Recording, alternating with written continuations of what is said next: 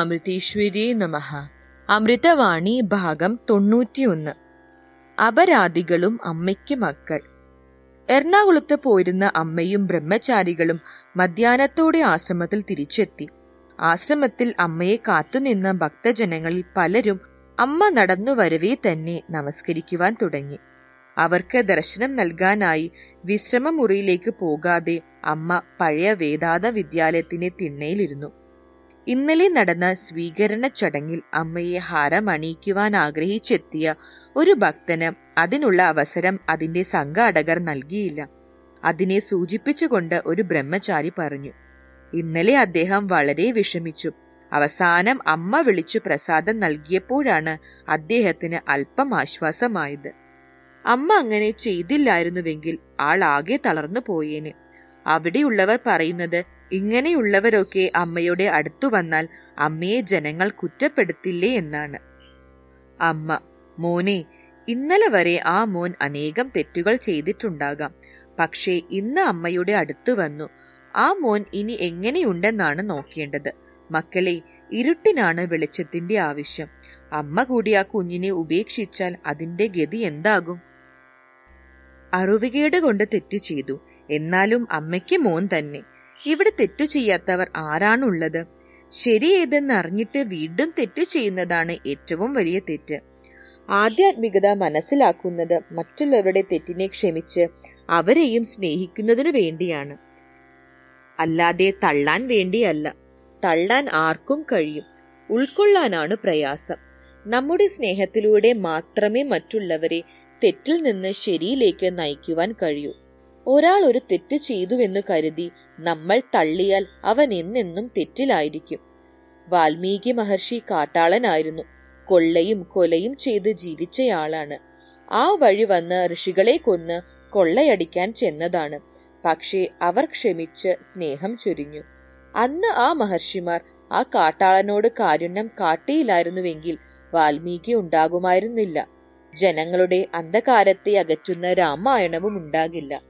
വാൽമീകിയെയും രാമായണത്തെയും സൃഷ്ടിച്ചത് ആ ഋഷികളുടെ കാരുണ്യമാണ്. അതുകൊണ്ട് മക്കൾ മറ്റുള്ളവരുടെ തെറ്റിനെ ക്ഷമിച്ച് സ്നേഹത്തോടെ നല്ല മാർഗം ഉപദേശിക്കാൻ തയ്യാറാകണം. അല്ലാതെ ഇന്നലെ ചെയ്ത തെറ്റിനെ കുറിച്ച് ആവർത്തിച്ചു പറഞ്ഞ് വീണ്ടും അവരെ തെറ്റിലേക്ക് നയിക്കുകയല്ല വേണ്ടത്. ആ മോൻ ഇന്നലെ അമ്മയോട് പറയുകയാണ്, അമ്മയെ കാണുന്നതുവരെ ആത്മഹത്യ ചെയ്യണമെന്ന ഒറ്റ തോന്നലേ ഉണ്ടായിരുന്നുള്ളൂ എന്ന്. എന്നാൽ ഇന്നതു മാറി. ജീവിക്കാൻ ഇന്ന് ആഗ്രഹിക്കുന്നു. ഉറക്കവും ശരിയാകുന്നുണ്ട്. ബന്ധുക്കൾ എന്നും കൂടെ ഉണ്ടാകുമെന്ന് ഞാൻ കരുതി. എന്നാൽ ആപത്തു സമയത്ത് അവർ ഓരോരുത്തരായി കൈയൊഴിഞ്ഞു. ബന്ധുവാണെന്ന് പറയാൻ തന്നെ പലർക്കും വിഷമമായി. പക്ഷെ ഇന്ന് മനസ്സിലായി, ഈശ്വരൻ മാത്രമാണ് നിത്യവും സത്യവുമെന്ന്. ആദ്യമേ ഈശ്വരനെ കൂട്ടുപിടിച്ചിരുന്നുവെങ്കിൽ ഇത്രയും ദുഃഖിക്കേണ്ടി വരില്ലായിരുന്നു. മക്കളെ, നമ്മൾ ഈശ്വരനെ വേണം ആശ്രയിക്കാൻ. ബിസിനസ്സുകാരായാലും ശരി, 24 മണിക്കൂറിനുള്ളിൽ 1 മണിക്കൂർ ഈശ്വരന് വേണ്ടി ചെലവാക്കരുതോ? അങ്ങനെയുള്ളവരുടെ കാര്യം ഈശ്വരൻ നോക്കിക്കൊള്ളും. അവർക്ക് ഏതെങ്കിലും ദുഃഖം വന്നാൽ ഇഷ്ടദേവത വന്ന് സഹായിക്കും. ഈശ്വരൻ അവരുടെ ശത്രുവിന്റെ മനസ്സ് കൂടി മാറ്റി ഇവർക്ക് അനുകൂലമാക്കി മാറ്റും. പക്ഷെ ഇന്ന് ആർക്ക് ഈശ്വരനെ വേണം? നിത്യസത്യത്തിന്റെ നീലാംബരി, നിന്റെ താരാട്ടിന്റെ സ്വരമഞ്ജരി, കഥന സിംഹങ്ങളെ ഉറക്കുന്നു നീ, ഹൃദയ പത്മത്തിലെ കാദംബരി, അമൃതവർഷിണി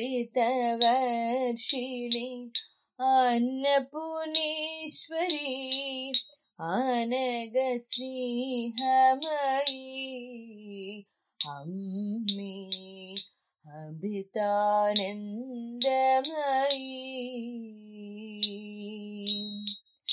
മൗനത്തിൻ കൂരിരുൾ ഉടയ്ക്കുന്നു നീ, മമ ചിത്തം സ്വരവേദിയാക്കുന്നു നീ. മൗനത്തിൻ കൂരിരുൾ ഉടയ്ക്കുന്നു നീ, മമ ചിത്തം സ്മരവേദിയാക്കുന്നു നീ. ഇന്നും ഈ കാരുണ്യ തീർത്ഥമേകൂ എന്നെ ഉണർത്തിയ സൗപർണികേ. നിന്നൗഷധങ്ങളാ രക്ഷ നൽകൂ നിൻ മൃദുസ്പർശത്താൽ മോക്ഷമേകൂ. അമൃതവർഷിണി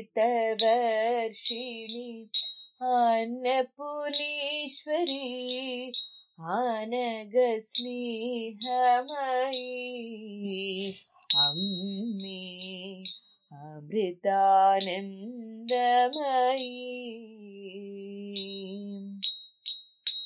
ഇൻവഴി ഞാനേ മറന്നിടുമ്പോൾ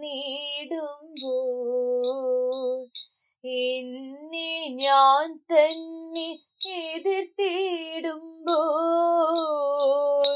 ഉള്ളമൊരുക്കും നിൻ ചുംബനത്താൽ എന്നെ തിരുത്തുക നാദാംബികേ. നിൻ രാഗമാലയാൽ സൽക്കരിക്കൂ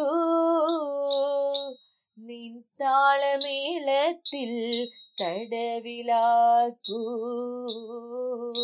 അമൃതവർഷിണി അന്നപൂർണേശ്വരി അനഘസ്നേഹമയീ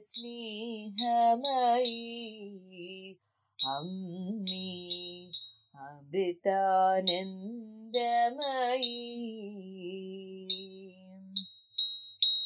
നിത്യസത്യത്തിൻ്റെ നീലാംബരീ നിന്റെ താരാട്ടിൻ്റെ സ്വരമഞ്ജരീ. കഥന സിംഹങ്ങളെ ഉറക്കുന്നു നീ ഹൃദയ പത്മത്തിലെ കാദംബരീ. അമൃതവർഷിണി അന്നപൂർണേശ്വരി അനഘസ്നേഹമയീ അമ്മേ അമൃതാനന്ദമയീ അമ്മേ അമൃതാനന്ദമയീ.